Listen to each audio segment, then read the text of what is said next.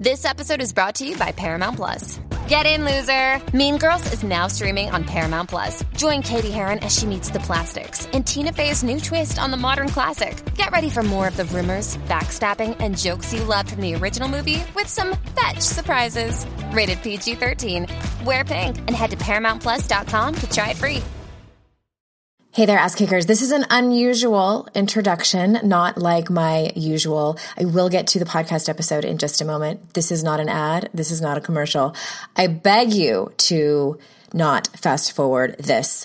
Last night, the night before the podcast was supposed to go live at 6 p.m., I sent an urgent email to my team saying, stop the presses, pause the podcast episode that's going out very, very early in the morning because I don't feel comfortable with it going out yet.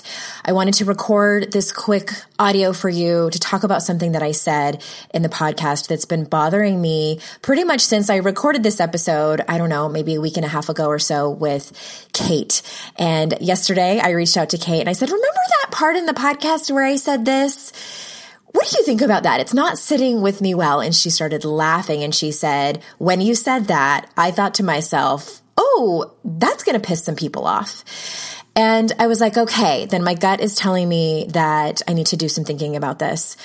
I've been thinking about it and I decided not to edit out what I said in the podcast episode, but I do feel like I need to preface it and I need to explain because I care so much about y'all. All right. So in the podcast episode, you will hear Kate and I talking about the Kavanaugh hearings and what happened with all of that. And there is a part in the episode where I say, for those people who think this, and I'm just going to wait until you listen to the episode, I said, fuck you.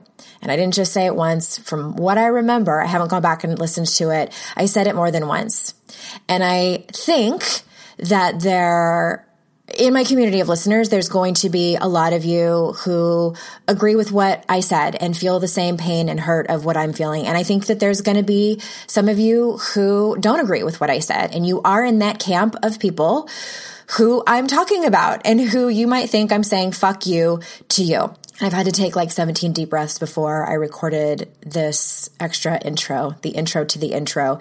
And I really went back and forth with taking it out and had to really do some thinking and some breathing and some soul searching on it and decided not to because A, that would be censoring myself, and B, I still feel that way, and C, I know that I've told you that these episodes are conversations about shit that matters with unqualified people. These are not teaching episodes. These are a look into my own head, my own life, my own real conversations with my friends as we unpack our own stuff. This topic on rape culture, as I've mentioned in previous episodes, is probably the most heated, the most charged for me personally.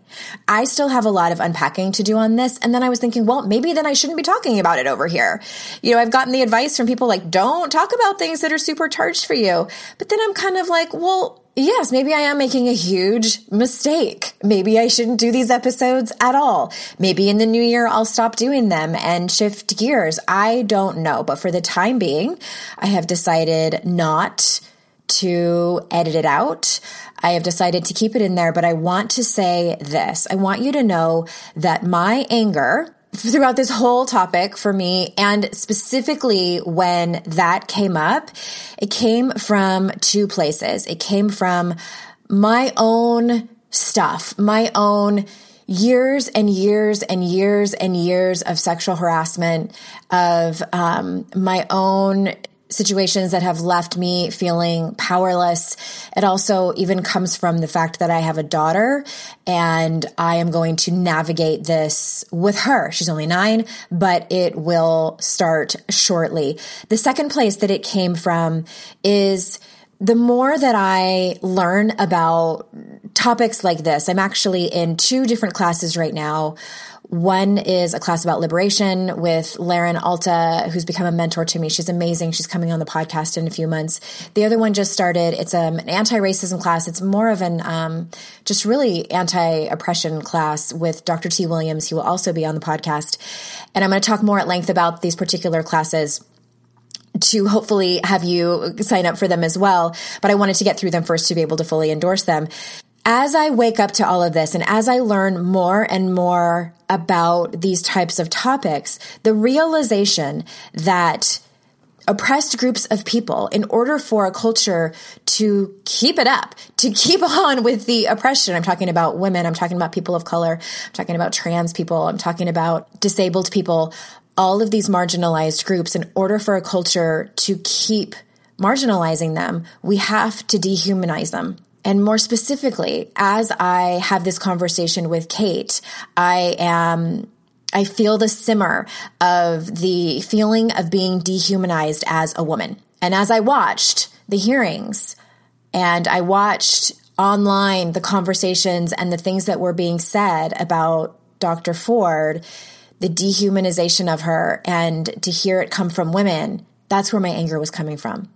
And where it also was coming from is the more and more that I see this, the more and more that I see the dehumanization of marginalized groups of people, and more specifically in this conversation, the more and more I see the dehumanization of women who have faced any kind of sexual assault like Dr. Ford did, the more and more that I see the big picture. And the big picture, and I can't remember if I talk about it in this episode or the one that's coming out next week in part 2 with Kate, where it's all connected.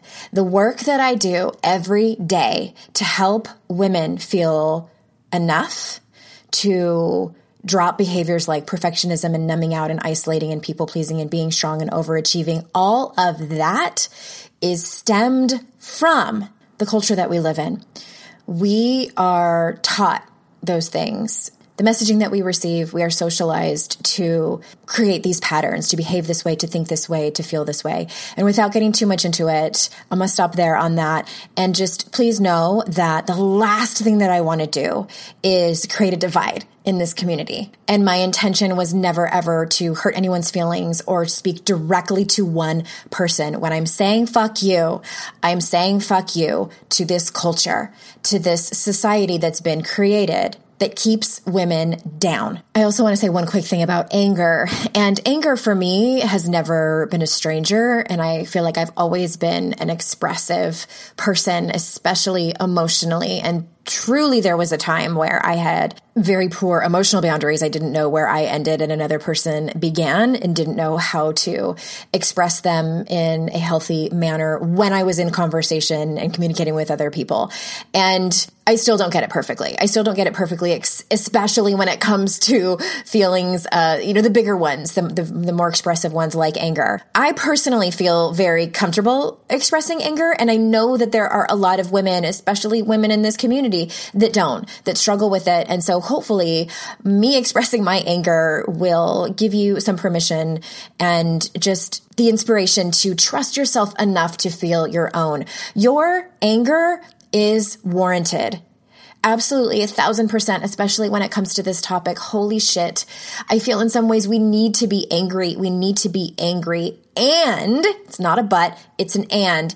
And when it comes to actual change, it can very much not be helpful. And that really is what prompted me to do this intro and feel like maybe that wasn't the best way to express it. I feel like when we're in meaningful conversations with people around these very, very important topics, anger tends to shut things down. So I just wanted to say that real quick thing about anger. And at the end of the day, I am human and things don't come out perfectly and with elegance and the way that I probably want them to. And I'm still going through this with you as well. But again, my decision was to leave it in, but I really wanted to give you this intro to the intro. So without making you wait any further, here is your regularly scheduled program. This is your Kick-Ass Life podcast, episode number 253. This is the Your Kick-Ass Life podcast with Andrea Owen, a no BS guide to self-help and badassery. Because ladies, let's face it, life's too short for it to not kick ass. And here's your host, the girl who serves it up straight with a side of crazy, Andrea Owen. Hey there, ass kickers. Welcome to another episode of the podcast. As always, I am so glad that you're here.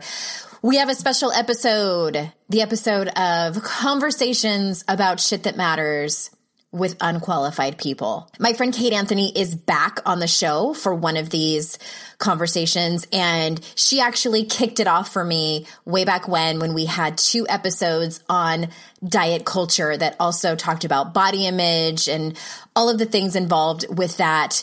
It ended up being 2 parts because we had so much to say about it. And then the last one I had was a few weeks ago with my friend Elizabeth D'Alto on all things race and topics surrounding that as well. I love these conversations and the feedback that I've gotten from y'all that it is helpful too and that you are enjoying them. I just love the name. Can I say it again? Conversations About Shit That Matters with Unqualified People. I need some like special dramatic intro for that. That is coming. I am also in a really great mood because I am currently obsessed with a particular group of women that are in a program that I'm running called the mentorship. And these women, y'all, are blowing my mind. It never ceases to amaze me how awesome it is to watch a group of women come together because a couple of things happen without fail. One thing is that they have major breakthroughs. It's kind of obvious, like when you dedicate yourself to this type of work, when you have skin in the game, when you have committed to the time and emotional effort and financial investment that it is, you will have breakthroughs. And the things that these women are doing and that they're supporting each other with, like, not that I think that that wouldn't happen, but it's like, it's so incredibly beautiful to watch. It just, oh, I'm like a proud mama chicken over here with my little chicks. And it's just, I could not be more proud of them and obsessed with them. The other thing that happens, and I guess this is directly related to the first thing, but it's the sense of community that is created there. This is a smaller group, and their level of vulnerability and sharing things that they've never shared before, sharing things that are so scary for them, and the support, the immediate support that comes in on that Facebook group, and holding each other and just really letting each other know, like, you're not alone. And what ends up happening is that I'm not the one sort of like driving the bus.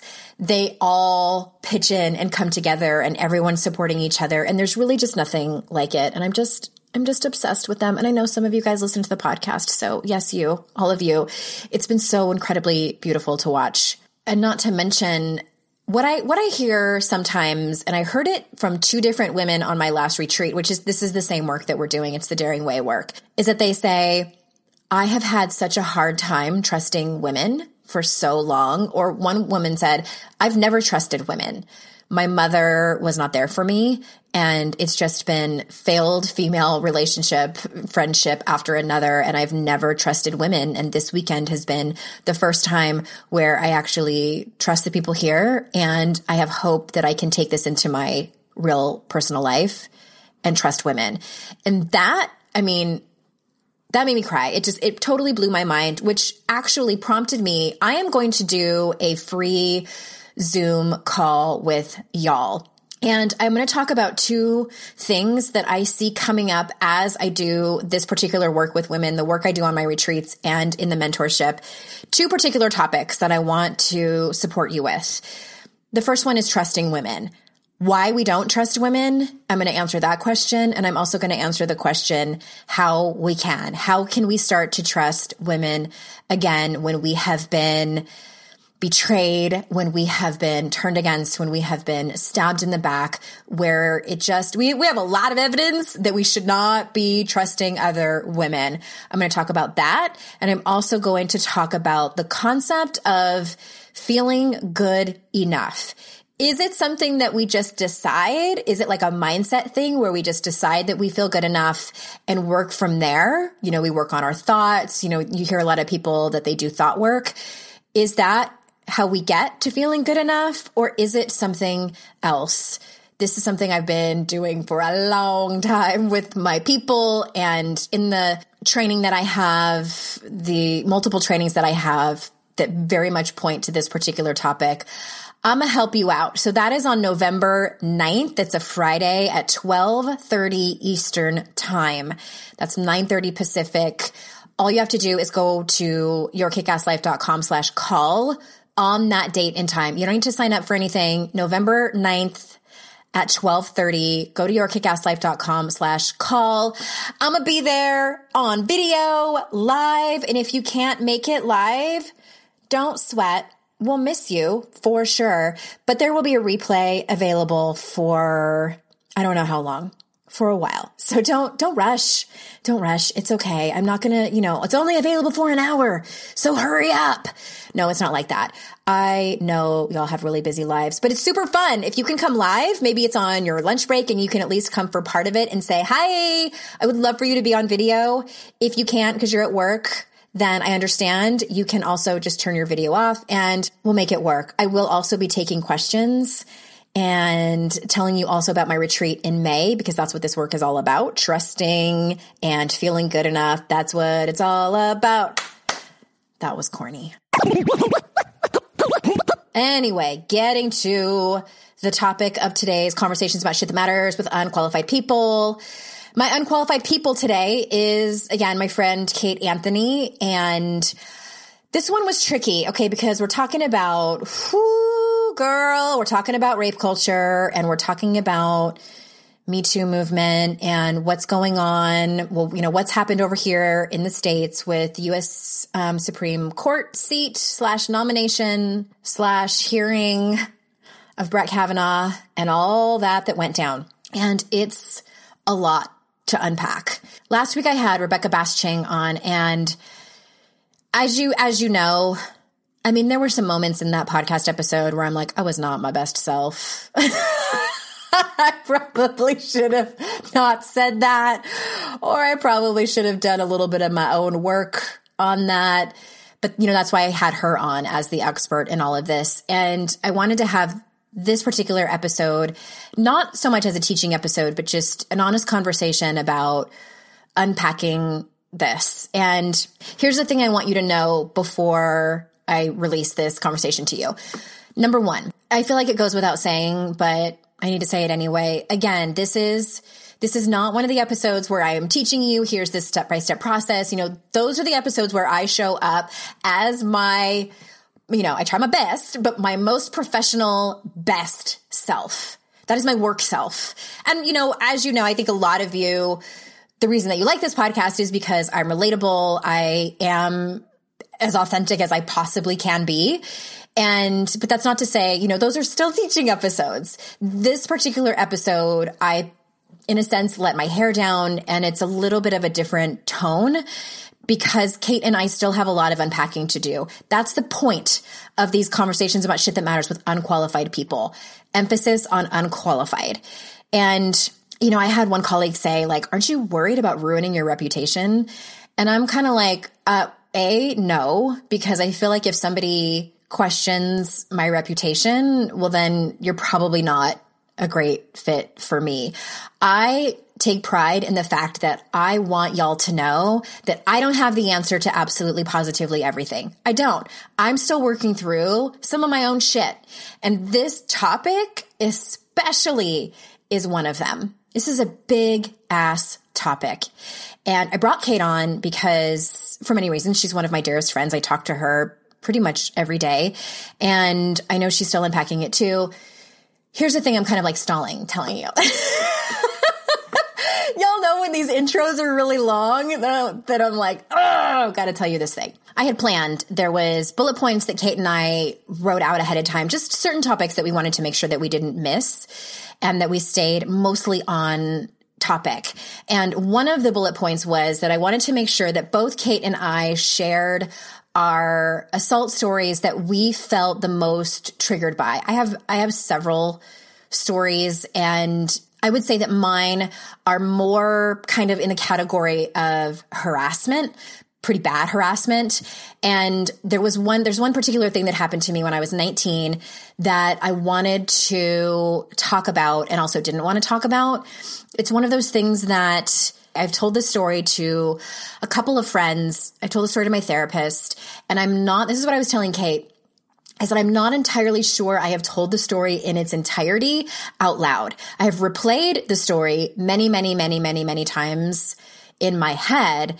And it is also something that I have gotten help with more recently over the last 4 years because it is a story that came out when I was in my training for the Daring Way, when we talked about our shame stories, there was this one thing that came out, and it was something that I had always blamed myself. I had always thought that it wasn't that big of a deal. Well, it was an assault, but it wasn't violent. I actually liked the person. I actually got myself into that predicament, and then it went sideways, and I didn't know how to handle it, and I was young, and just excuses as to why I made up it wasn't that big of a deal in order to protect myself. And so while Kate and I are having this conversation, I'm like watching the time go by, and I am just like procrastinating and dragging my feet about bringing up the story and saying it during our conversation. So she and I ended the call. Y'all, it's an hour and 15 minutes just of her and I talking. This is probably the longest episode out of all 260 some episodes I've had. And so I messaged her and I said, you know what? I didn't tell my story, and I had planned on it, and I had mentioned it in the episode last week with Rebecca that I was going to tell it, and I chickened out. And I thought, well, maybe I could tell it in the intro by myself as I'm doing right now. And then the thought of doing that made me just it was an instant no, because I do believe it's more vulnerable to do that alone, even though I'm here with my dog. I needed Kate to be there. And I know all of you are here, but it is a little bit of a different situation. So I needed Kate there. And I said, can we do a part 2 where I can tell that story and you're with me? And she agreed. And so that is coming next week. If we can make the stars align to jump on and be able to record again. If it doesn't come out next week, never fear. It's just because our schedules got mixed up, and we will do it the following week. She and I both have, and we're on totally different time zones. So it's kind of tricky getting us to be able to get on the phone together. It's coming. And my reason for wanting to do it, I have a couple of reasons. I think for my own healing to be able to tell the story. And P.S., I do not ever, ever think that that's a part of everyone's healing to tell their story on a platform like mine. I think it works for some people. And I think if you can even just tell one person, then that is a tremendous step in your healing. The other thing is that I am committed to showing y'all what courage looks like for me. And again, courage might look different for you. And I am ready to tell the story. It's one of those things. It's like, are we ever truly, truly, truly ready? When I came out with my sobriety story, when I had 1 year of sobriety, I have 7 now, but when I had 1 year, I was ready, but I wasn't ready. And it's the same thing with this. In order for me to make sense of all of this, in order for me to heal from it and forgive my 19-year-old self for the mistakes that I made and just truly, truly accept the fact that it was in fact not my fault, and to continue to unpack my own unconscious misogyny, my own participation in patriarchy. This is part of that process for me. And again, I don't think it's that process for everyone, but I like to be able to show you what that looks like for me, in hopes that you can find whatever healing you need to do and walk towards that. All right, so this has gone on for about 15 minutes. I'm done dragging my feet on this. So without further ado, here is Conversations About Shit That Matters with Unqualified People with your host, Andrea Owen, and my dear friend, Kate Anthony. Kate Anthony, welcome back to the show. Thank you for having me, Andrea. You like my professional podcasting voice? I do. I feel like I've mastered it after 150-something episodes. No, excuse me, 250-something episodes. Oh my God. Yeah. You're my hero. I have a lot of practice. How are you doing today? Let's start there. I'm good. I have to say that, since your audience knows my story, most of them anyway, I am finally getting my strength back at the gym.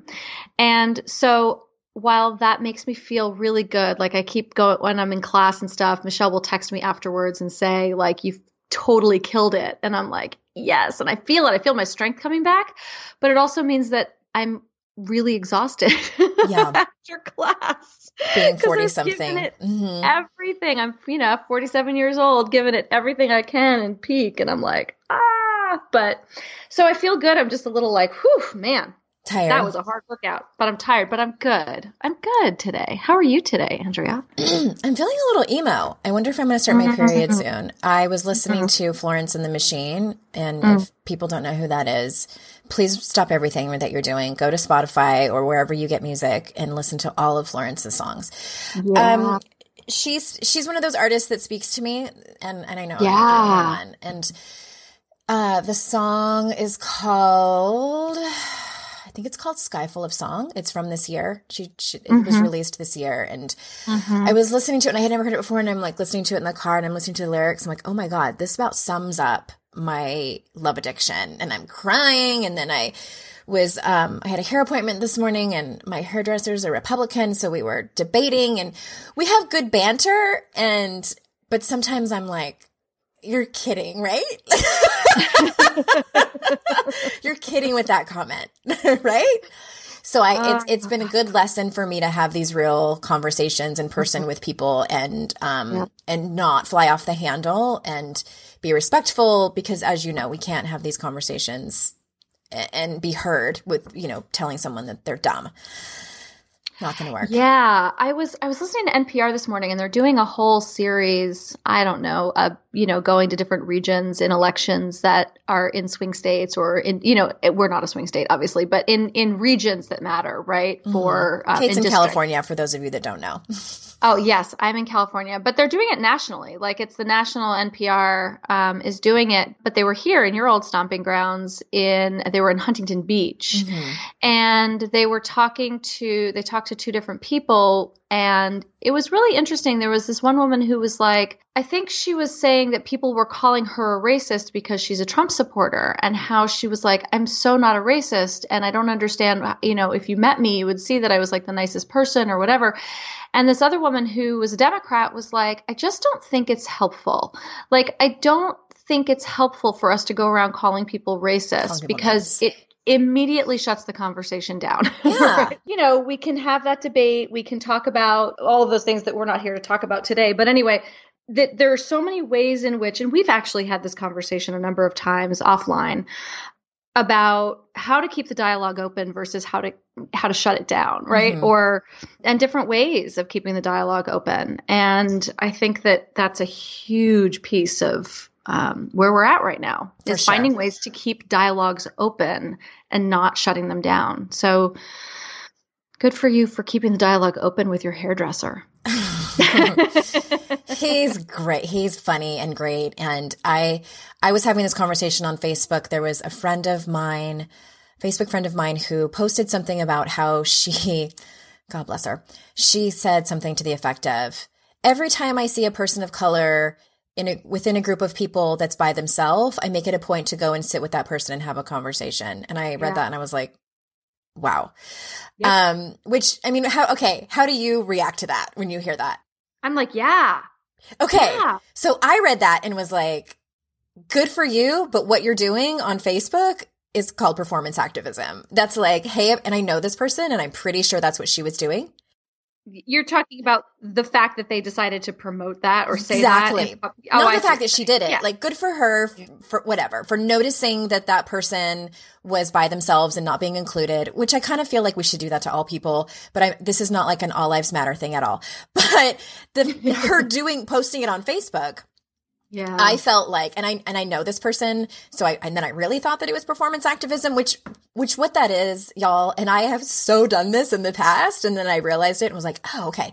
It's when you are trying to get people to think that you're a good, not racist, good white person. Like, hey, everybody.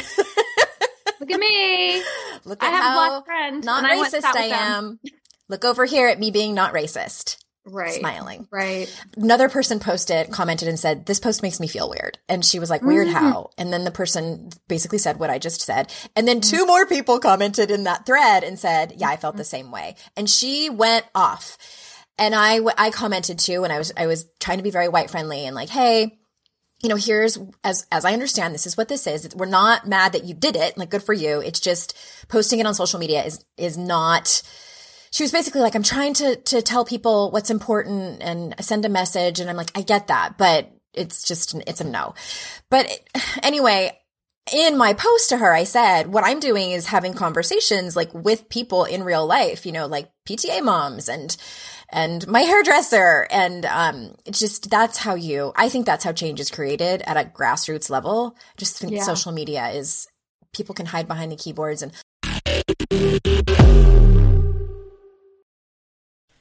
Customers are rushing to your store. Do you have a point of sale system you can trust, or is it a real POS? You need Shopify for retail. Shopify POS is your command center for your retail store. From accepting payments to managing inventory, Shopify has everything you need to sell in person. With Shopify, you get a powerhouse selling partner that effortlessly unites your in-person and online sales into one source of truth. Track every sale across your business in one place and know exactly what's in stock. Connect with customers inline and online. Shopify helps you drive store traffic with plug-and-play tools built for marketing campaigns from TikTok to Instagram and beyond. With Shopify POS, you can accept credit cards, mobile payments, and every other major payment method, all with low fees and transparent pricing, starting on day one. Plus, Shopify's award-winning help is there to support your success every step of the way. Do retail right with Shopify. Sign up for a $1 a month trial period at shopify.com/noise, all lowercase. Go to shopify.com/noise to take your retail business to the next level today. That's shopify.com/noise. What if in 2024 you got a little bit better every day? I mean, that's what this show is all about, right? When you're learning a new language with Babbel, that's exactly what you're doing. And if Babbel can help you start speaking a new language in just 3 weeks, imagine what you can do in a full year. Be a better you in 2024 with Babbel, the science-backed language learning app that actually works. Babbel has over 16 million subscribers sold. Plus, all of Babbel's 14 award-winning language courses are backed by their 20-day money-back guarantee. Babbel's designed by real people for real conversations. Their courses are so convenient and have helped me learn real-life conversation skills in Spanish. It's so easy to learn how to order food. That's where I get the most excited to use it, at Mexican restaurants, or ask for directions, speak to merchants without having to consult language apps while on vacation, etc. Here's a special limited time deal for our listeners. Right now, get 50% off a one-time payment for a lifetime Babbel subscription, but only for our listeners at babbel.com/noise. Get 50% off at babbel.com/noise, spelled BABBEL.com/noise. Rules and restrictions may apply.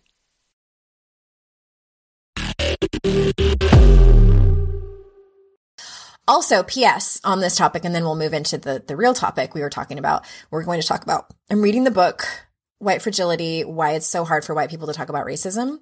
Oh, wow. Okay. It's so good. Is it? All white people need to read it. I have to read it really slow because it's so rich and there's so much information packed into it. And I'm doing a lot of highlighting and going back and reading things. And I'm only like on chapter 2, and there's so much that I've learned already. And basically, how I don't even want to get into it. I'll save it for another time because we really need to get to the topic. I know you and I will talk and talk and talk, and people are like, I thought this was about something else. Another episode of Conversations About Shit That Matters with Unqualified People. We'll talk about that. Okay. We'll talk about that. I'll read it and then we'll do a little book club reenactment or something. Yeah, I love that. But we're going to talk about another light topic.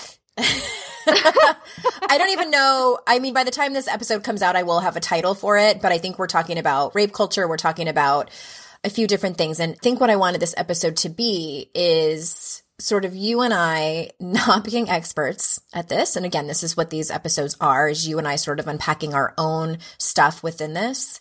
Right. And this is not at all meant to be, and this is kind of a warning for you, Kate. I'm just kidding. This is not at all like a, God damn it! Flipping tables. How did this happen? That would be not helpful. And again, and I don't think that's helpful. I love that you had to warn me about that. Because given the invitation, I know you'd run with it. That's why I love you. Exactly. No, but again, I don't think that's helpful, right? It's just as helpful as calling Republicans racist. Like, that's not helpful. It's not helpful at all. I mean, here's the thing. I mean, we've talked about this. If we're gonna identify rape culture, let's identify rape culture, because we started talking about rape culture, and I told this story to you, and I'll tell our listeners here that I was talking about rape culture with my son, and he's 13, and he was really confused. He was like, "What do you mean rape culture?" He's like, "We don't live in a culture that likes rape. We don't go around raping people." Mm-hmm. I mean, so he was taking the term literally. He was taking the term literally. Fair enough. And I think that's another way that we divide, that it gets really divisive when we point out rape culture. This is why men get super defensive. Sure. This is why I've never like legitimately raped someone. Right. I'm assuming that that's what they think. Held someone down, like that kind of like more violent rape that we think of. Yeah. Right. And also that we don't live in a culture that supports and promotes rape. Right. I mean, in many ways we do. Right. But when we call it rape culture, I think it's confusing to people who are still trying to figure out what the hell we're talking about. Yeah. So it's helpful to back it up and actually define it. Like, what is rape culture? Yeah. Well, I think for me, what was helpful in learning about it was these like kind of small things that we as a culture have normalized that create rape culture. So it's a society that accepts these certain things. And so just, quickly to sort of flip through them. Oh God, this makes me sick. I'll start with, slut shaming. And yeah. God, I'm like raised hand over here. I have spent a lot of time slut shaming myself. Yep. Joking about it, shaming other women for their decisions and their partners, their amount of partners, the choices that they've made. Victim blaming is another form of, that attributes to rape culture. Coerced consent. Oy. Okay, quick story. My ex-husband, one of the ways he got me to sleep with him, I mean, I would have slept with him anyway, but I wouldn't have done it as quickly as I did, but he would say to me things like, "I bet you're terrible in bed." He's like, he would say like, "Oh, I bet you just like lay there and do nothing." Oh my God. I remember you telling me and I was like, "No, I don't." That's coerced consent. It's just like that kind of like, let me talk you into this instead of making it like a mutual decision. I mean, there were other things that he said and did, but yeah. You told me about those. Yes. And the blue balls. Blue balls. If you loved me, you would do it. One. Don't be a tease. Yeah, that was the one that I got in high school a lot. That was the one that had all of the senior boys. Can I tell this story now? Yeah. That I had all the senior boys surrounding me and calling me a slut and a cock tease because I flirted with them, but I didn't sleep with them. So, and I was a sophomore.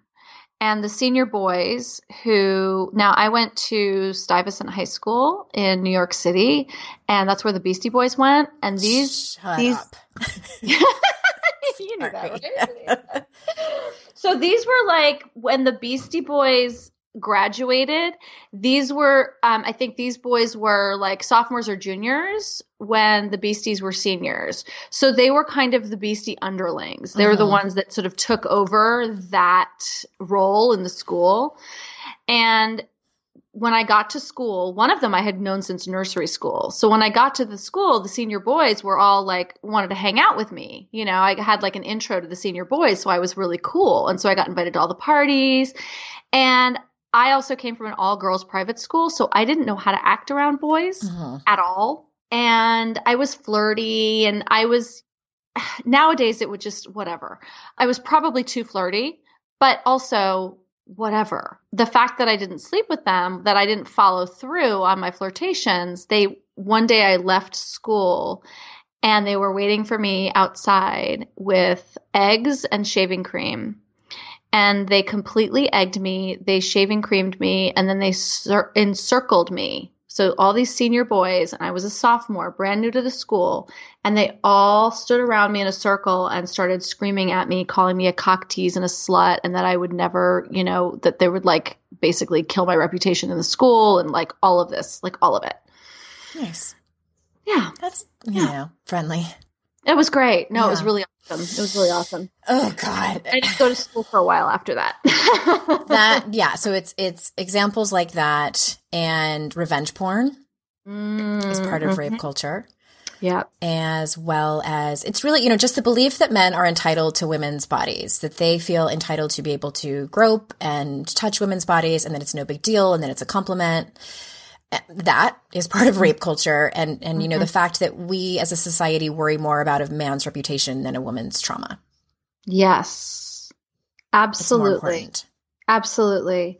And it's, oh God, you know, this idea, the belief that men are entitled, you know, given the work that I do, right, with women trying to decide whether or not to leave their marriages, I hear a lot of stories, and you'd be surprised how many times I hear from women that their husbands have had sex with them while they were passed out, and that I have to educate them that their husbands are raping them, because we just don't think of it that way. Yeah. Right. Yeah. They don't think of it that way. It's hard to wrap your brain around that. First of all, that your husband raped you, but they know there's something wrong, or they wouldn't be telling me, right? They wouldn't be coming to me with this information if they didn't already feel and know that there was something off about this. Yeah. Well, and you know, and to say that this is one of those things that's, and the reason that I wanted to have one of these episodes with you is because this is the sort of things that I've been sort of unpacking over the last handful of years. And one of the things that came up for me, and I've kind of thought about this girl over the years, but I was looking through my senior year high school yearbook for some reason or another. This was a while back. And I was flipping through it, and I noticed she must have been a junior when I was a senior. And there was this girl, and her first name was Jenny, and she and I were not friends, but there was a story that had gone around about her, and I was friends with some girls that were juniors. And this one particular friend, her name was Regina, she hated Jenny and they called her carrot fucker. And I'm like, why do you call her carrot fucker? So apparently at a party, and this was the story. It wasn't like the story didn't go, Jenny did it on purpose. The story went that she had passed out and that Jenny's boyfriend got a carrot and used it on her in front of his friends. And I mean, this was pre-cell phone days. This was the early 90s. Thank goodness, I guess, if there's a thank goodness in this. Yeah. It's that there was no pictures. But so this story went around about this girl, and she was nicknamed Carrot Fucker. And in my yearbook, Regina had taken a Sharpie and written Carrot Fucker across this girl's face in my yearbook. And I remember back then that hearing that story making me feel a little bit sick, but not saying anything about it, like going along with the joke and the dislike and distaste of this girl.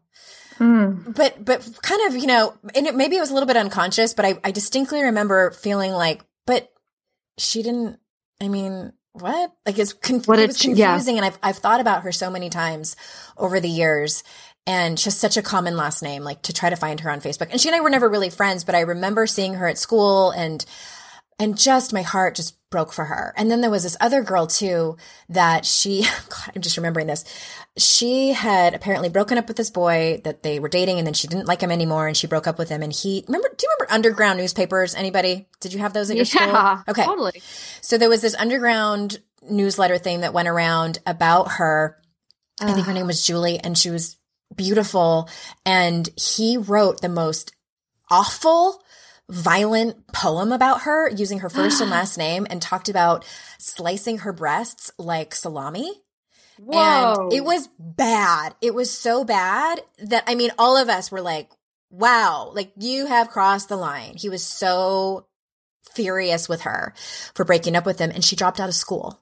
And so it's, I mean, that one's pretty bad, but it's like these things that happen that, and like that kid didn't get kicked out of school.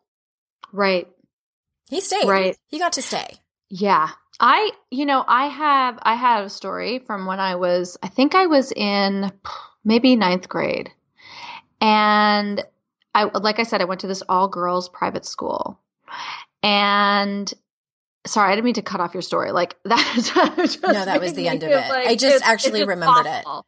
It's just awful, right? That he gets to stay in school and she drops out because she's scared. It's just she's scared and humiliated and totally fucking humiliated. Yes, and that's probably at that point in her life, it was more about the humiliation than fear. Like, I almost feel like in these situations when we were younger, certainly when we were in high school, like we didn't even know to be afraid.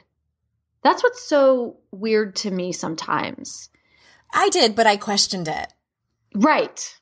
We're like, that doesn't seem right, but oh well. It's fine. Yeah, it's fine. It's fine. Yep, totally. So when I was in it was either 8th or 9th grade, I went to this all-girls private school. And like I said, I didn't have brothers, and I didn't know how to be with boys other than in chaperoned dance experiences, right? Like that was the only time I was with boys, was when it was a dance and they were chaperoned. So there was obviously this like otherness about a boy that was sort of set up as being sexual or partnering or something that needed to be observed, right? And so we started having crushes on these boys from this neighboring boys' school. And every day after school, we would go over and we would like just happen to be standing across the street from where they got out. And like a gaggle of girls. Like, give me a break. It was like a bus ride away, by the way. And so eventually we started hanging out with them and doing things on the weekends. And one weekend we went to see a movie. We went to see, this is going to age me. We went to see the movie Chud. Do you remember that movie, No. Chud? Cannibalistic humanoid underground dwellers. I do not. That must have been a New York City thing. That was a movie. That was a horror movie. It was like a B horror movie. I thought you were going to say the movie Ghost. No. Also from the early 90s. Right. No, this was from the 80s, from the mid 80s. Okay. And because I'm so much older than you. So I sit between the two boys that I kind of had a crush on, both of them. They were both like the cooler ones. And they asked, both of them were like, I want to sit next to Katie. And so like I was in the middle. And halfway through the movie, one of them starts like holding my hand. And I was like, oh my God. And then the other one reaches and holds my other hand. And I'm now going like a little panicked and I don't really know what to do. I'm like 14, 15 and I really didn't know what to do. And like, they're both like stroking my hands and like up my arm and sort of like heading for the boob area. And I'm like literally panicked. Like I don't know what to do. And I don't do anything because I was so codependent. I didn't want to rock the boat. I was such a people pleaser. And also, like, who knows what to do in that situation? Well, like, whose parents actually, like, tell them? Right. I'm, like, taking notes because I'm like, oh, yeah, I need to talk to my kids about that. Yeah. I mean, not today, but right. Exactly. inapplicable.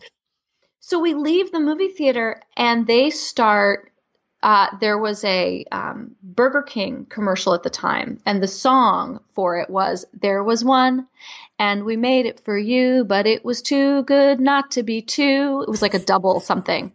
And they start singing that.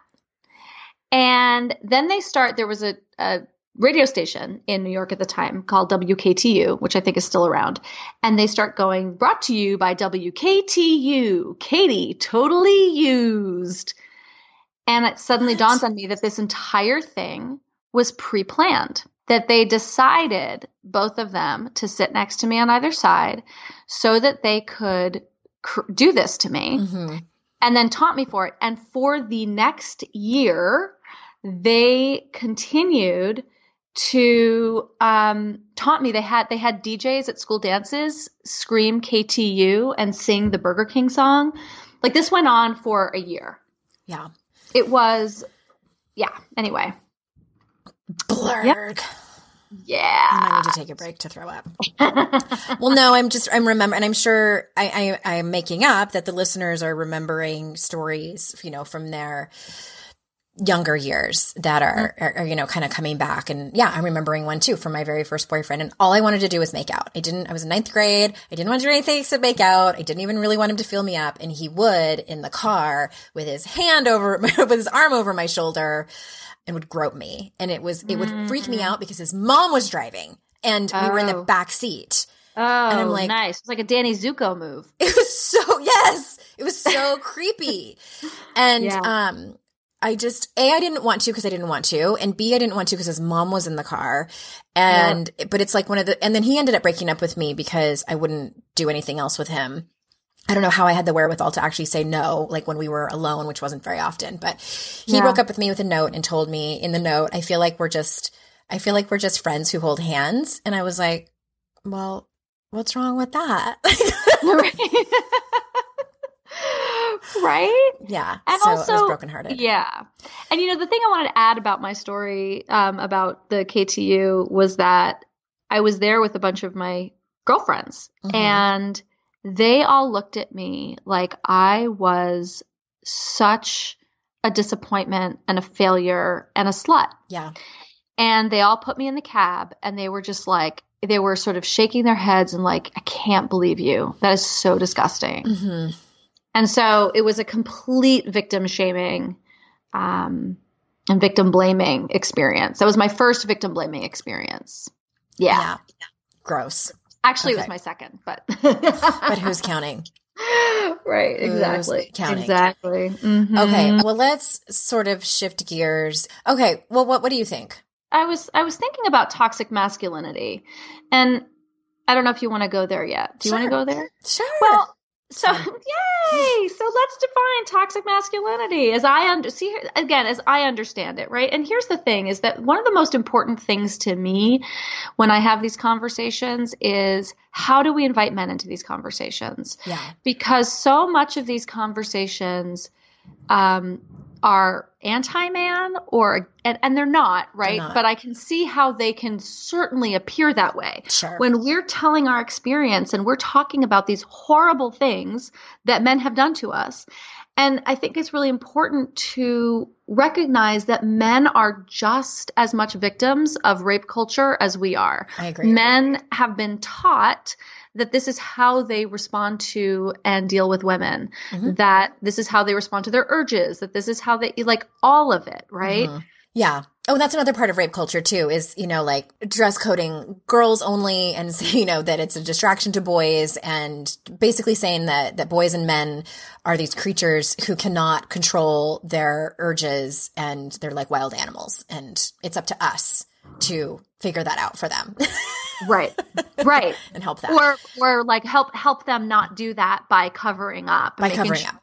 And not wearing tight pants and things like that. Yeah, no spaghetti straps, no short skirts, etc. I agree with you, and not that I ever want to compare anything to racism because it's such its own thing, but the way that I feel about it, you know, when I as I'm reading the book White Fragility, and the author is talking about how it's very much like the analogy of the fish in the water. You know, the two fish are in the water, and the one fish says to the other, "How's the water today?" And the fish says, "What water?" What water? So it's like you're not even realizing that this is what we've been born into. This is the messaging that we have received, that we have been socialized a certain way, both men, both genders, and that it's not helpful for us to say to someone, "You're such a fucking racist. You are a terrible human being." It's the same to men, you know, as we're outraged looking at Brett Kavanaugh, because we all know a Brett Kavanaugh. We all know that guy who's a little bit or a lot rapey.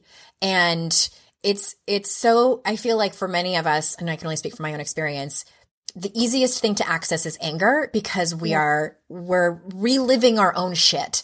And I think it's righteous. I think I get it. And when we're done, I think that we need to really understand that this is a culture that they've grown up in and it's the messaging that they've received. And although I think that he could have handled it very, very differently, for the record, I really think that it would have been different had he said, "I don't remember doing that.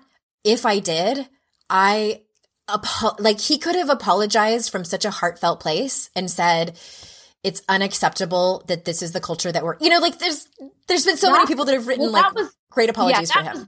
That was the thing for me, was that, look, I know that guy. I was raped by that guy. We know that guy.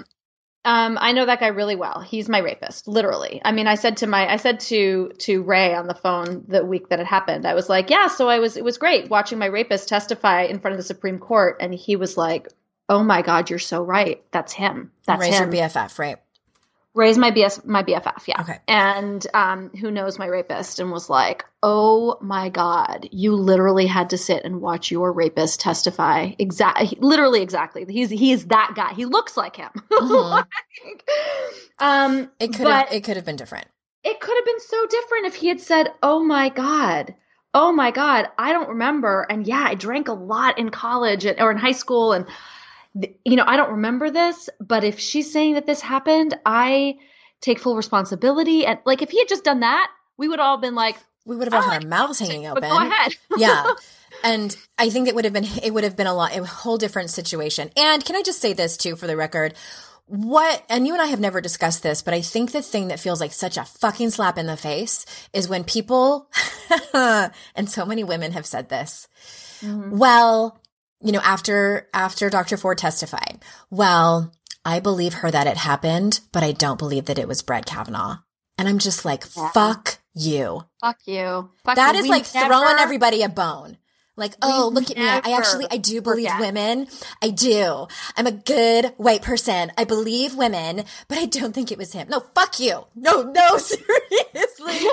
I can't. That is the thing. I'm like on Instagram, reading people argue back and forth, and it's everything in my body to not respond, especially when it's these women who are like mothers, and I'm just like, yeah, I am not a good person in those moments. I'm not a good person. I'm not. No, I mean, I'm with you on that. I'm with you on that. Such a slap in the face. Being a survivor, I was unconscious for my rape, and I know exactly who did it. I know, I don't know any of the details. I don't know what day it was. I don't know what year it was. I don't, I can kind of guess because I knew that we were dating in these years. But the things that I remember so fucking clearly are our friend Rhett saying to him before we left the party, hey, she's drunk. Don't do anything stupid while she's passed out. I don't know how I remember that.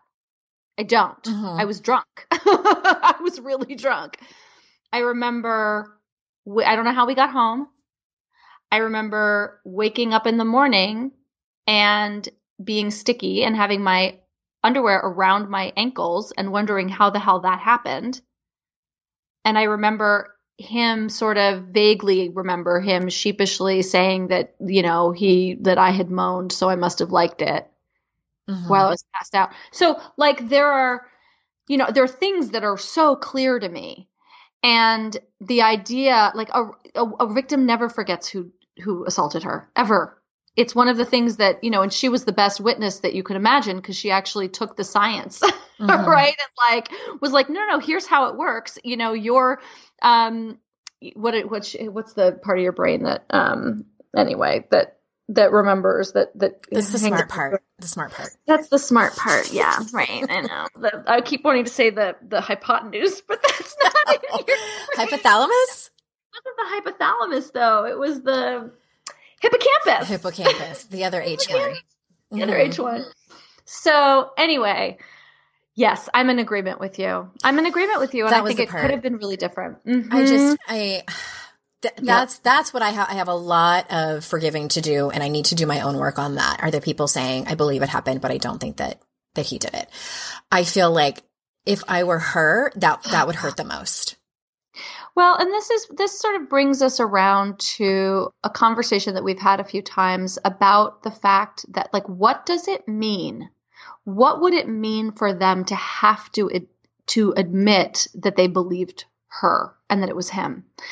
Because we all know that guy. Mm-hmm. Because many women are married to that guy. Yeah. He's so familiar. He is an archetype for many women. To admit it, to say, I actually believe her and I think he did this, they're saying, my husband does this to me on a regular basis. They're saying this happened to me. This, it happened to my friend and my sister. It happened to my friend. My brother did it. I didn't, and I blamed her, and I did, right. The degrees to which we have to look at ourselves and, what it is that we are unfolding and willing to, and having to face in our own histories and our own lives. It's a denial mechanism. And I frankly don't know that it's a conscious one. I don't think it is. Being someone who used to be that woman, I absolutely, positively don't think it's a conscious one. Right. Absolutely. I think it's self-preservation. It's protecting the patriarchy at all costs. Yes. That's what I think it is. It is. I used to do it too. And that's an internal patriarchy. Right. It's not just the patriarchy, our cultural patriarchy. It's the internalized patriarchy. It's internalized misogyny. I first gave AG1 a try because I was feeling low energy and sluggish, and coffee just wasn't giving me what I needed. Especially in these winter months, I struggle with pep in my step. And since drinking AG1, I felt more energized and focused. Not only does AG1 deliver my daily dose of vitamins, minerals, pre and probiotics, and more, but it's a powerful, healthy habit that's also powerfully simple. It's just one scoop mixed in water once a day, every day. Because aging is a part of life that we all have to deal with, but I don't think it should prevent me from doing the things I love, like going on long hikes with my dog. I want to do the things that matter to me for as long as possible, which is why I drink AG1 every morning to support my brain, gut, and immune health. All it takes is one scoop a day, and I'm laying the groundwork for long-term health. I know with AG1, I'm giving my body high-quality nutrition. Every batch of AG1 goes through a rigorous testing process, so you know it's safe. And AG1 ingredients are sourced for absorption, potency, and nutrient density. AG1 is a supplement I trust to provide the support my body needs daily, and that's why I'm excited to have them as a longtime partner. If you want to take ownership of your health, it starts with AG1. Try AG1 and get a free 1-year supply of vitamin D3K2 and 5 free AG1 travel packs with your first purchase exclusively at drinkag1.com/noise. That's drinkag1.com/noise. Check it out. Hey there, I'm Debbie Reber, the founder of Tilt Parenting and the author of the book Differently Wired. The mission of Tilt is to change the way neurodivergence, whether that's having a learning disability, having ADHD, being gifted, autistic, or some combination of all of the above, is perceived and experienced so differently wired kids and the parents like us raising them can truly thrive. On the Tilt Parenting podcast, I get to talk with authors, therapists, educators, and parenting experts who are committed to this mission. I ask the questions my listeners are most curious about when it comes to supporting our kids. And in turn, my guests share strategies for challenges, out-of-the-box ideas for navigating school, best practices for therapies, tips for advocating, and so many thoughtful insights on what it really takes to help our kids grow up feeling seen and respected so they can create awesome lives for themselves. I know that raising a differently wired kid can feel overwhelming and isolating, but I promise you, you are not alone, and it can feel so much better. If you're on this parenting journey, come listen to Tilt Parenting. Together, we can shift this paradigm and show up for our exceptional kids with hope, possibility, and joy. I think too, what it has to do with is class and status. And, for these women to really turn their head and look at the truth of the matter is going to require them to dig deep and look at layers of pain that they sure as shit don't want to. It's going to have them admit that the men in their life are seriously flawed. It's going to have them admit that the culture at large is seriously flawed. And it's also going to have, there's so many things. It also is going to have them be a traitor to their own, either their political party or their beliefs or all of that. It's going to have them probably just do work that they might not be ready to do. Yeah, absolutely. And the other thing I was going to say is that, part of this denial is that our brains and our bodies shield us from trauma. And so especially if these women have experienced it, it's going to require uncovering trauma. And the brain doesn't allow you to do that safely, right? Unless it's safe, right? Unless it's sort of helped and guided and all of those things, because facing and feeling the trauma is terrifying and traumatic, right? So we have systems that protect ourselves from that. Yes, that smarty brain science stuff. And I remember the other thing that I was thinking of that I forgot about momentarily. I think that what it means for women, especially, to have to admit that is that, and I think this is largely unconscious. I don't know, maybe it's not, but it's, if I am that woman and if I have to admit that this is going on, it also means that and when I say like protecting the patriarchy, what I mean is, and what I see, this is over and over again with white women. And I think that largely my audience is this person. And what I have seen is that, and what I have experienced, again, unconscious, if I question this, if I challenge toxic masculinity, the patriarchy, misogyny, then I am turning against a construct that I have largely benefited from my entire life as a white woman. Having, men be entitled, white men be entitled to fucking everything, not just women's bodies, but everything. Right. Then what does that mean for me? Right. Absolutely. Absolutely. Everything unravels.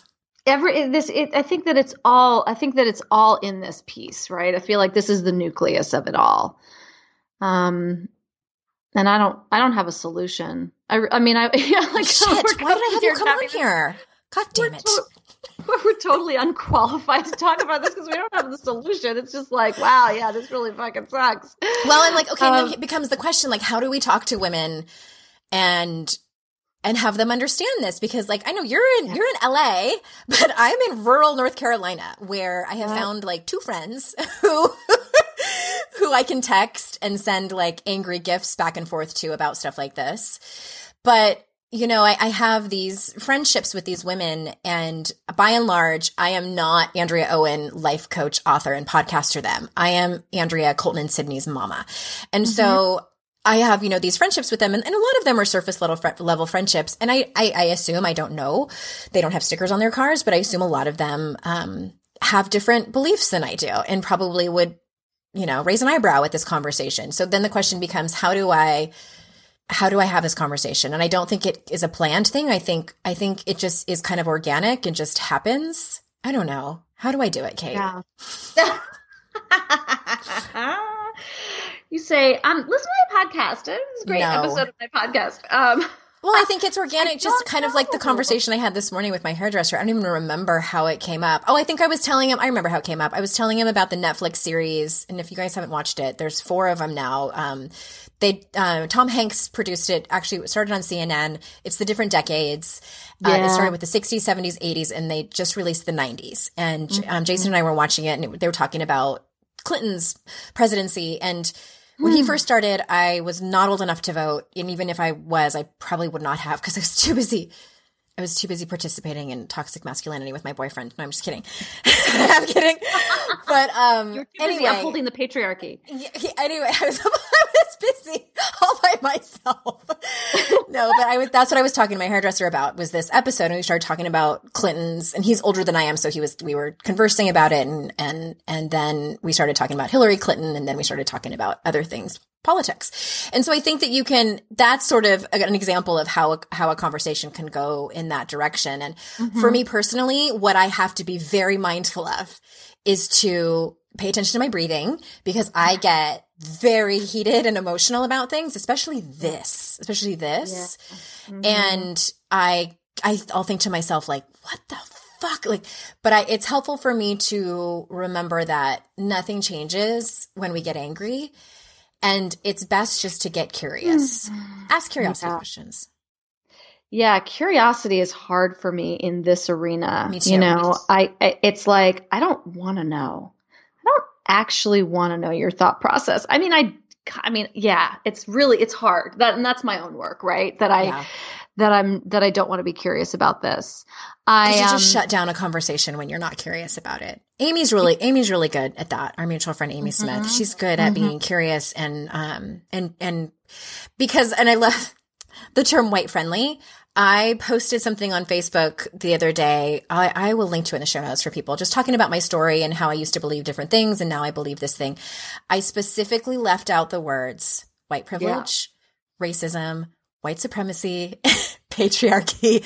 I left them out because I have a lot of friends now, Facebook friends on my personal page who are like my neighbors and stuff. And I knew if they were reading that and they read those words, they'd be like, nope, and keep scrolling. So it's like, I'm trying to invite people into this conversation. And then I get slammed in private messages about how I didn't do it right. Anyway, how you didn't do it right. I didn't do it right. But that's what that is. That's being white friendly, is like, hey, everybody, big smile. So I've never heard that term before. Yeah. Is this white? So white friendly is like being palatable to white people? Yes, like using language that's palatable. Yes. And, I feel like, I think there are two schools of thought, right? There's the burn the shit to the ground, call people out for their racism and their white supremacy and like all of that shit and their white privilege and blah, blah, blah, blah, blah. And then there's the school of thought that, maybe being more white friendly and opening up the door slowly to these conversations and being in curiosity and being just a little bit, I feel like it's an accessibility issue. Yeah. That's going to be more effective. And frankly, I don't know the answer to that. I know that for me, I would rather take the latter approach. And I don't know if white friendly is a derogatory term. I don't know. It sounds like it when you say it because it sounds like white privilege, right? But I do feel that the softer approach is going to be the more effective approach because that's how I changed. Well, right, exactly. And I feel like anyone calling anyone else a racist or slamming their fists or slamming doors or whatever, it's like, it's never going to change minds. Or a misogynist or male chauvinist pig. Yeah. Right. In the history of the world, that has never changed a mind as far as. I don't think so. I don't know. Yeah. I don't know the research on that, but I know that how I changed was. I did the history of the entire world. Oh, good. I'm so glad you brought something useful. Yeah. But I had my best friend from my sophomore year in high school up until, we're still friends, but we're not besties anymore. She has been a Democrat for forever. And she and I had arguments when I was younger. And then this woman that I worked with, whom I loved, her name was Linda. She was also a Democrat and got into an argument with her too. And them getting heated. I mean, I probably started it, admittedly, but it didn't change my mind. You immediately get defensive. You immediately throw anything. You're attacking each other and attacking each other's beliefs and morals. And then when it becomes a personal attack, fucking forget it. Nobody's listening to each other. You're just pissed off. So how I changed was exactly how you described. It was a class that I took and I wasn't expecting anything. I did not walk in there expecting to have my mind changed or anything. I was walking in there planning to get an A in a class so I can finish my bachelor's degree. And it changed my life. And it was the opportunity to listen and have discussions and be challenged on my beliefs, but not criticized for them and not judged harshly for them. That was the key. That was absolutely 1,000% the key, to feel like I was still being heard and challenged at the same time. And what's also interesting is that I've been learning about white fragility and all of these conversations is that we end up, everybody has kind of a stamina or endurance for this conversation, for conversations like this. Really any conversation. So like people listening, you might be in a relationship, like a partnership with someone where that person is so new to talking about their feelings and emotions, they get exhausted after like 20, 30 minutes and they're like, I can't anymore. And it's the same with this. We have a certain amount of time or words that we can exchange with someone at a heated level or an emotional level before we get defensive, before we stop listening, before, I think it's the same. And that's how I think that's how we make change. I agree. I really do. I think, and this sort of goes back to the toxic masculinity and how we invite men into this conversation, because if we are saying things like all men are trash, I've seen that a lot. Not helpful. Yeah, it's not helpful. It turns men away from the conversation. And just like white women, it's like, it's not up to Black people to solve racism in our country. It's up to white people. And it's not up to women to solve toxic masculinity. It's up to men. So we have to find ways to invite them into the conversation and understand the ways in which they are suffering from the systems of oppression that also have them at the top of the food chain. Yeah. And for the record, I think we kind of like went sideways on this, but toxic masculinity is also living in a culture where we do not allow men to feel and express their feelings. So there's a great documentary that I recommended before called, I think it's called The Mask We Live In. The Mask You Live In, maybe. I'll link to it in the show notes. And it's really about this and how we invite men to show us their masculinity. They have to prove it. And that's through violence. It's through aggression. It's through how much money they make. It's through status. And that's not okay. But it's sort of like this paradox. I know you and I have talked about this a little bit, right? It's like, but wait a minute. Yeah. There was that SNL skit that was like Sensitive Ponytail Guy. Do you remember him? Oh, God, no, but it's exactly the problem that we had. It's a huge problem that I talk about all the time in the dating world. Go on. I don't know it, but I know it. He was like a guy with a ponytail and he would like cry all the time and it was super sensitive and emotional. And like women were like, oh God. So I think it's a big ask of men, right? We're like, okay, we want you to. Okay. So here's what you have to do. You have to be like super vulnerable and like really emotional, but not too much because it kicks up that primal thing of like, wait a minute, you can't protect me.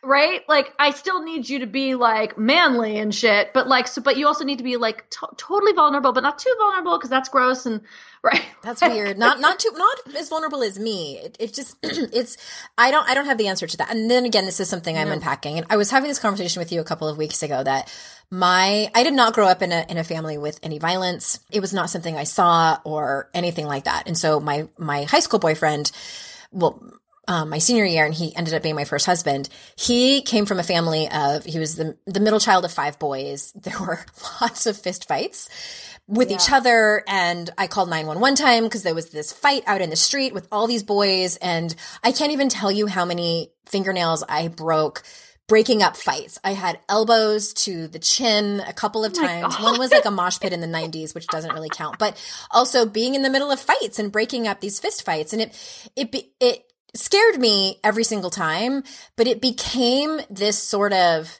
thing that it like pains me to say this, but I loved him for it because I could always rely, if some dude disrespected me, I could just, even though I didn't have a cell phone back then, but make a phone call or just holler and 5 dudes would show up to kick that guy's ass, the one of them being my boyfriend and his friends or brothers. And he was always defending my honor, but at the same time treating me like shit. It was very confusing, but nobody disrespected me and everybody knew who I was because I was known as, I won't say his name, but so-and-so's girlfriend. Oh, you're his girl. And I loved that. I loved that. And, so in lies the paradox of, is this some kind of biological thing that is inherent, or is that something we're taught to want and to love and revere in men? Well, I mean, I think we can't find that out until we actually stop teaching it, right? Yeah. Because we do teach men to, we tell them that they fight like a girl or they're pussies or, don't cry, right? Like man up. I'm not going to let him talk to you like that. Yeah. There are all these things that we say to boys, not allowing them to cry, like don't cry, like little boys, teaching little boys that it's not okay to cry. Right. And so here's the thing is that those emotions stay in us. Those emotions, when we suppress them that way, they stay within and then they come out as violence and rage. Yeah. Like I'm telling you guys, watch that documentary. At least watch the trailer because that's exactly what they're talking about. And it's research that's done and former NFL coaches and it's great. It's really good. But that's toxic masculinity. And I think too, thinking back on my story, I think part of it was youth. Because when we got older, that wasn't as cool anymore. And now I'm like, I can't even imagine. Like, if my husband did that, I would be like, are you kidding me right now? We were at like a nature center, kind of like a zoo. And there was a dad that was doing that to some guy, and his children were crying from embarrassment and fear. And I just was like, oh my God, no, it would not be something I would tolerate now. But I think part of it was because I was so young and it was a thing back then. But it's, yeah. And going back to your question about how do we invite men into this conversation, I think that's key. I think it starts with, oh God, this is hard because I've done it and it has been interesting. It starts with having a conversation with your partners and the men in your life that you love about this. Yeah. And asking them what they think. I mean, you could just start with that. Ask them to watch that documentary with you. Mm-hmm. Yeah. I don't have a husband or a partner, so I can't. Oh, Kate. No, it's okay. That's okay. Do you want to, let's talk about your dating life. That's a good segue. Oh, yeah. Yeah. My dating life, because it's been pretty easy, right? I mean, total respect. Oh my God. You guys would not great believe communication. It. Oh my God. I'm just teaming with amazing men. They're knocking down my door. I don't mean to be They're dismissive. I know it's been a ride. It's been a ride. And I'm not doing it anymore. I'm literally not. And I feel like it's wrong time to do it. Because here's what's amazing is that we also have all men. What I'm finding is a lot of men. And I also live in LA. So let's just put that out on the table. Our friend Kira always says that if I moved to Madison, I would clean up. But very different to Wisconsin. I have to move to Wisconsin. All the cheese you want. I am lactose intolerant. Oh, shit. No pun intended. So you're going to go on days. The flatulence. Okay. Oh, the flatulence. So do you want to tell a story about, I mean, I think everyone kind of knows about just dating in this day and age. Or maybe they don't. I don't know. Well, so I'll tell, there are two stories of recently of note that basically had me just shut the whole thing down. One of them was this guy who, in hindsight, I'm fairly sure was married. My friend Alice called it early on, and I was like, no. And I'm a New Yorker. I'm not stupid, right? And I've been dating for a long time. But somehow this guy just kind of managed to pull the wool over my eyes. And part of it was because he kept talking about, I don't know how women are dating right now. Men are such shits. Oh, he was saying that? Yes. Interesting. And in hindsight, I'm like, wow, that was grooming. Yeah. I don't remember you telling me this part. He was, I may not have. Yeah, he was totally grooming me because that's one of the things that I loved about him was that we would have these great conversations about toxic masculinity. He seemed evolved. He was Australian. Mm-hmm. He seemed evolved. And he was respectful. And we had a date one night at his hotel room. And I was like, just so you know, sex is off the table. I want to come and be with you. And I want to hang out with you. And I want to watch a movie with you and have dinner and cuddle. But I just don't want to feel like I'm constantly fielding, because this is part of the experience. I think that almost all women who are listening to this now are going to know what I'm talking about constantly fielding your, constantly maneuvering so that you're not allowing them in, right? There's a game that happens where they're trying to get something that you're trying to avoid them getting. And it's this constant positioning of fielding their advances.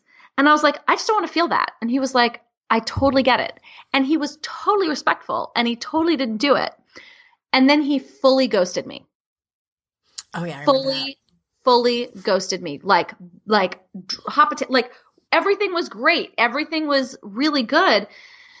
And who knows if it was, who knows why, but I think that it's partly because he was probably married, but there's more to that story that makes it just horrifying that he did that. And then the other story is about this guy that I was going to meet for a date, and he offered at first, he was like, there's a great place on my corner. He offered to come to my neighborhood. And I was like, I would rather not date in my neighborhood anymore. I feel like they could play Kate's Dates bingo at this point in the bars in my neighborhood. So I decided, I was like, I'll come to you. That's totally fine. He said, there's a great place on my corner. I said, great. And then he said, well, what do you like to drink? I'll have something in case you want to come back for a nightcap. This is a first date. I had never met this person. Weird question to ask. I don't know. Yeah. And I said, it took me a long time to figure out how I was going to respond. And I channeled Amy Smith and I said, that is so generous of you. And it's so thoughtful of you to want to consider my needs in advance of our date. However, I really don't make it a habit of going home with men that I've met on the internet on a first date. I hope you understand, blah, blah, blah. And the next morning he canceled our date. Yeah, I remember that. And I was like, okay. And then he sort of came back around and I didn't sort of put anything together. I was just like, all right, whatever. He abruptly canceled it, said he had to go up north. Then there were some communications where I realized he was here. It was all very weird. And then it sort of got rescheduled. And he said, great. So, there's there's permit parking on my block. LA has like a lot of permit parking, right? You can't park there unless you have a permit. So he said, there's permit parking on my block. I'll try to reserve you a spot and I'll bring you out a parking pass when you get there. And I thought, but this is LA. Every bar and restaurant has a parking lot. And this means that he's going to have to like wait until there's a spot on his block, park his car in the spot, come out with a permit, move his car into the garage. Then it made no sense. And I said, hey, if it's all the same to you, I am going to, there is a parking lot at that restaurant. So I think I'll just park there and I'll meet you at the bar. And he abruptly canceled the date. And I realized that 2 times I set boundaries that meant that I was not coming up to his apartment. He canceled the date. I realized that it was very predatory. So I woke up at 2:00 in the morning with my intuition screaming that there was something seriously wrong here. And that was when I sent him the text that said, hey, you know what? I think I'll just park at the parking lot. And then he canceled the date. And I was like, yeah. He canceled the date and I didn't even respond. And then I blocked him. When I sort of processed it after a couple of days, I was like, oh my God.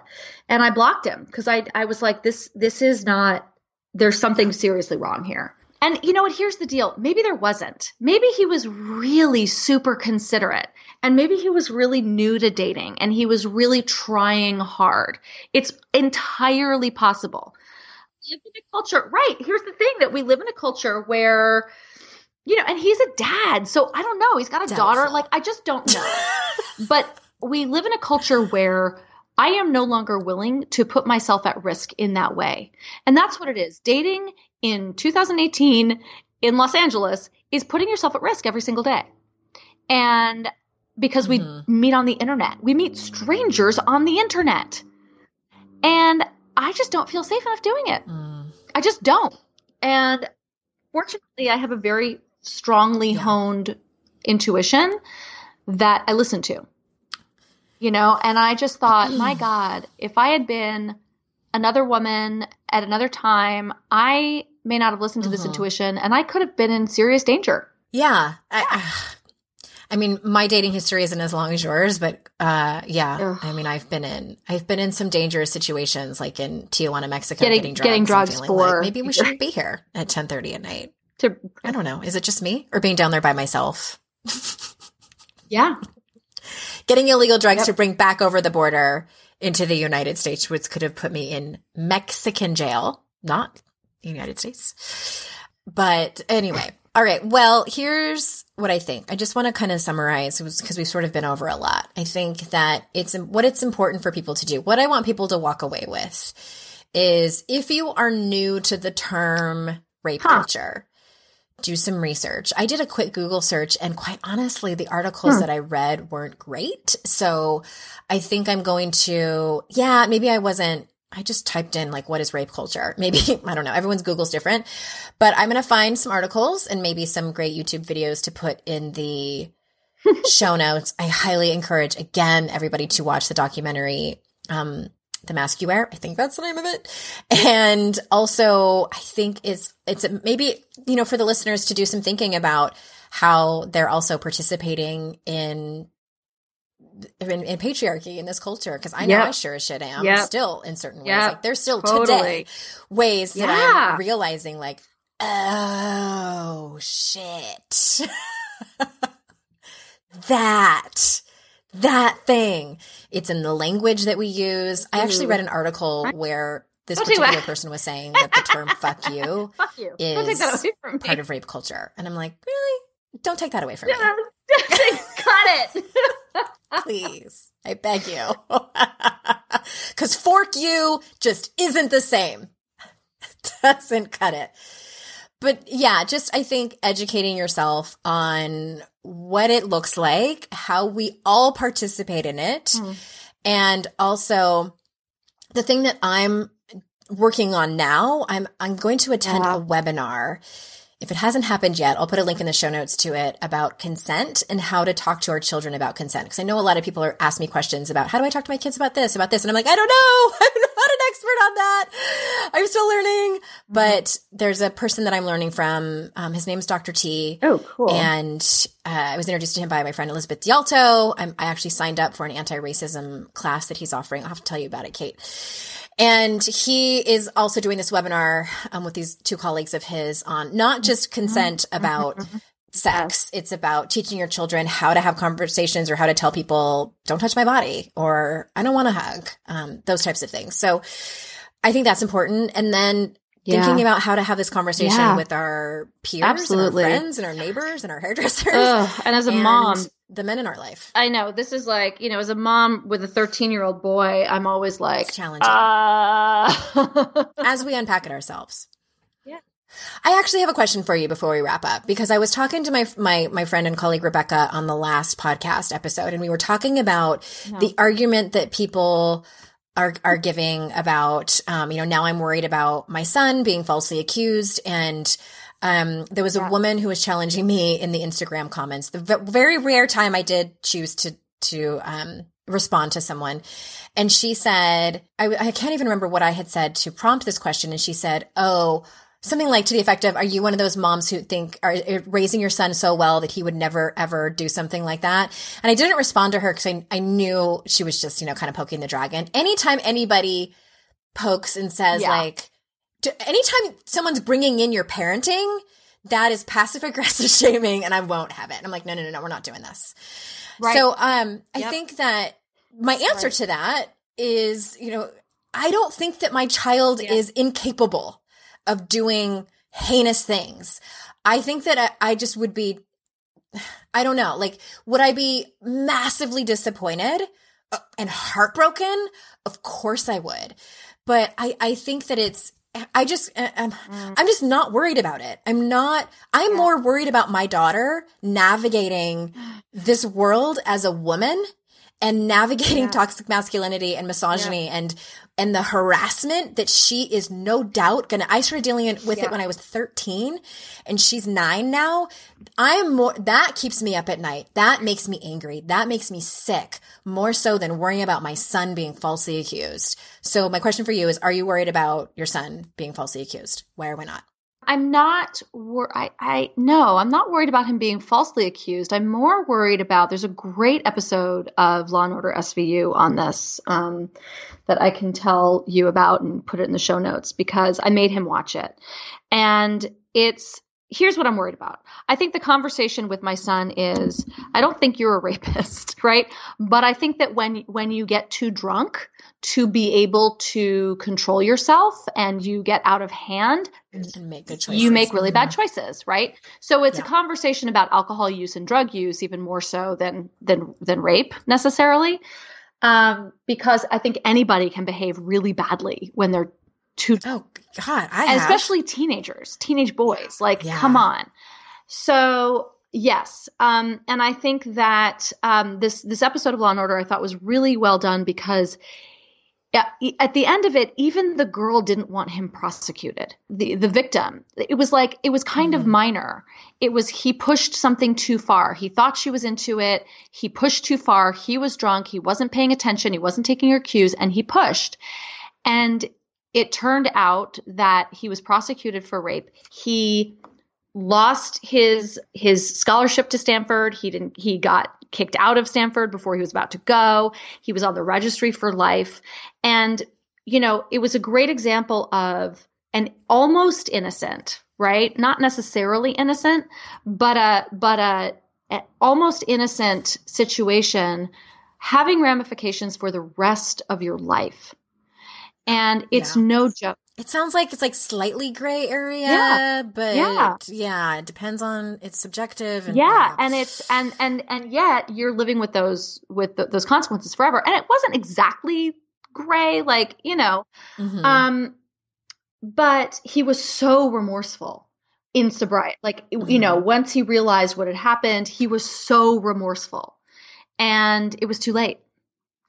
And that's what I worry about more than him being falsely accused. I do not worry about my son being falsely accused. I more worry about him doing something dumb. Yeah. I talked to my husband about this, and because I don't have that experience of walking through the world as a teenage boy. And my husband said, and we were talking about our son, and he said, I don't worry about him as much as I worry about the influence of his peers. Yeah. Yes. And my husband was speaking from experience. Same. And that made me think. That doesn't make me feel better. Thanks, Jay. You're welcome. Yeah, you're welcome for that. So here's the thing too, before we wrap up, is that I want to ask all those people who are so very worried about their sons being falsely accused. Okay, then when are you going to have a conversation with your son about consent? When are you going to have a conversation with your son about what's okay and what's not okay, about drinking, about their peers' influence, about all of that, showing them documentaries, having them take classes. And if there's not classes at their school or at their college or in their area, then finding one where there is, because I think that we have to be proactive about it, and we can't pretend like, oh, not my son. My son would never do that. All of our sons would. You can't pretend. All of our sons are capable. I'm sure that Brock Turner's mom never would have thought that her son would do something like that. And Brett Kavanaugh's mom, same thing.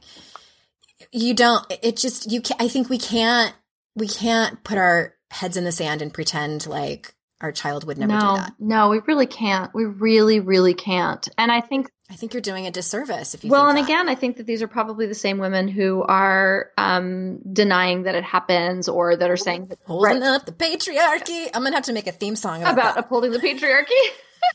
Yes. A little jingle. Yeah. I used to be right there. 100%, right? And I think that it is the same conversation. They're the same, yeah. They're not easy conversations either, and it's just, everyone's going to be uncomfortable. I mean, I don't know anyone who can't wait to have the sex talk with their kids. I know some people who don't even have it at all, or just tell their kids don't do it, and I just, that's not helpful. Please that's don't not helpful. Do that. It's not helpful because they're going to learn about it from reality TV and their friends and porn. They're going to learn about it from porn. Yep. No. Ugh. Okay. Another conversation for another time. I think that this episode has made everyone really uncomfortable. It's made me extremely uncomfortable. I've had to take off my flannel shirt and my bra because the straps are digging in, and I'm like, this conversation. And you're one of my greatest friends. It's still, I say that because it's still greatly uncomfortable for me, and we don't have the answers. And this has just been an honest conversation between two friends. Thanks, my love. Thanks for being here. I'm so grateful that you asked me to talk about this. I also feel very uncomfortable, and did we do it right? But that's the whole point. We don't know. That's the whole point. That's the whole point. And I don't think it. And I want to, because you've been so gracious with your time to come on here and volunteered yourself, tell everybody what you do. And because your work might speak to some of my listeners, and I believe wholeheartedly in what you do in your work, and I endorse you 1,000%. So. Well, I adore you, and thank you. I appreciate that. I work with women who are either trying to decide whether or not to leave their marriages. That's mostly what I do. And then I also work with women through the divorce process, through the emotional, logistical, strategic aspects, not the legal. And, a lot of the work that I do with women in the should I stay or should I go arena is around this, around uncovering layers of patriarchal oppression that a lot of women who are waking up to this stuff are suddenly realizing that these marriages are exactly a mirror of what's going on in our culture, and they want out and they don't know how to do it because they're still wrapped up in it. And for the record, you're not pro-divorce and anti-man. No, you're not. No. Oh my God. Listen, I am pro healthy, happy relationships. I'm also a relationship coach. So I love healthy, happy relationships. I do not want people to get divorced if there's work to be done. And I think that is, what I do is help people do all the work. If you're like, is there just one more thing I haven't tried? Like, there actually might be. And I want to help you do every ounce of that work, because the statistics are that 50% of first marriages end in divorce, 68% of second marriages end in divorce, and 73% of third marriages end in divorce because we don't do the work to figure out what went wrong the first time. We just get rid of the husband or the spouse and we replace them with another one, and it doesn't work. So I help you uncover all of the rocks and dig through all of the shit, so that you can actually be sure about your decision one way or the other. Or if you're like me, you do the work while you're in your second marriage, so you don't become one yes, of the 68%. Exactly. Because I can totally see that happening. Yeah, totally. Yep. 100%. 100%. Yeah. Thank you. Thank you, Paula. Everyone, thanks for staying with us. This has been a longer than usual episode, and I kind of had a feeling it would be. We had a lot to unpack, and Kate and I tend to be a bit verbose when we're together. So thank you for listening. I know your time is extremely valuable, so I am so grateful for your time. And until next time, I will see you all out in cyberspace. Bye-bye, everybody.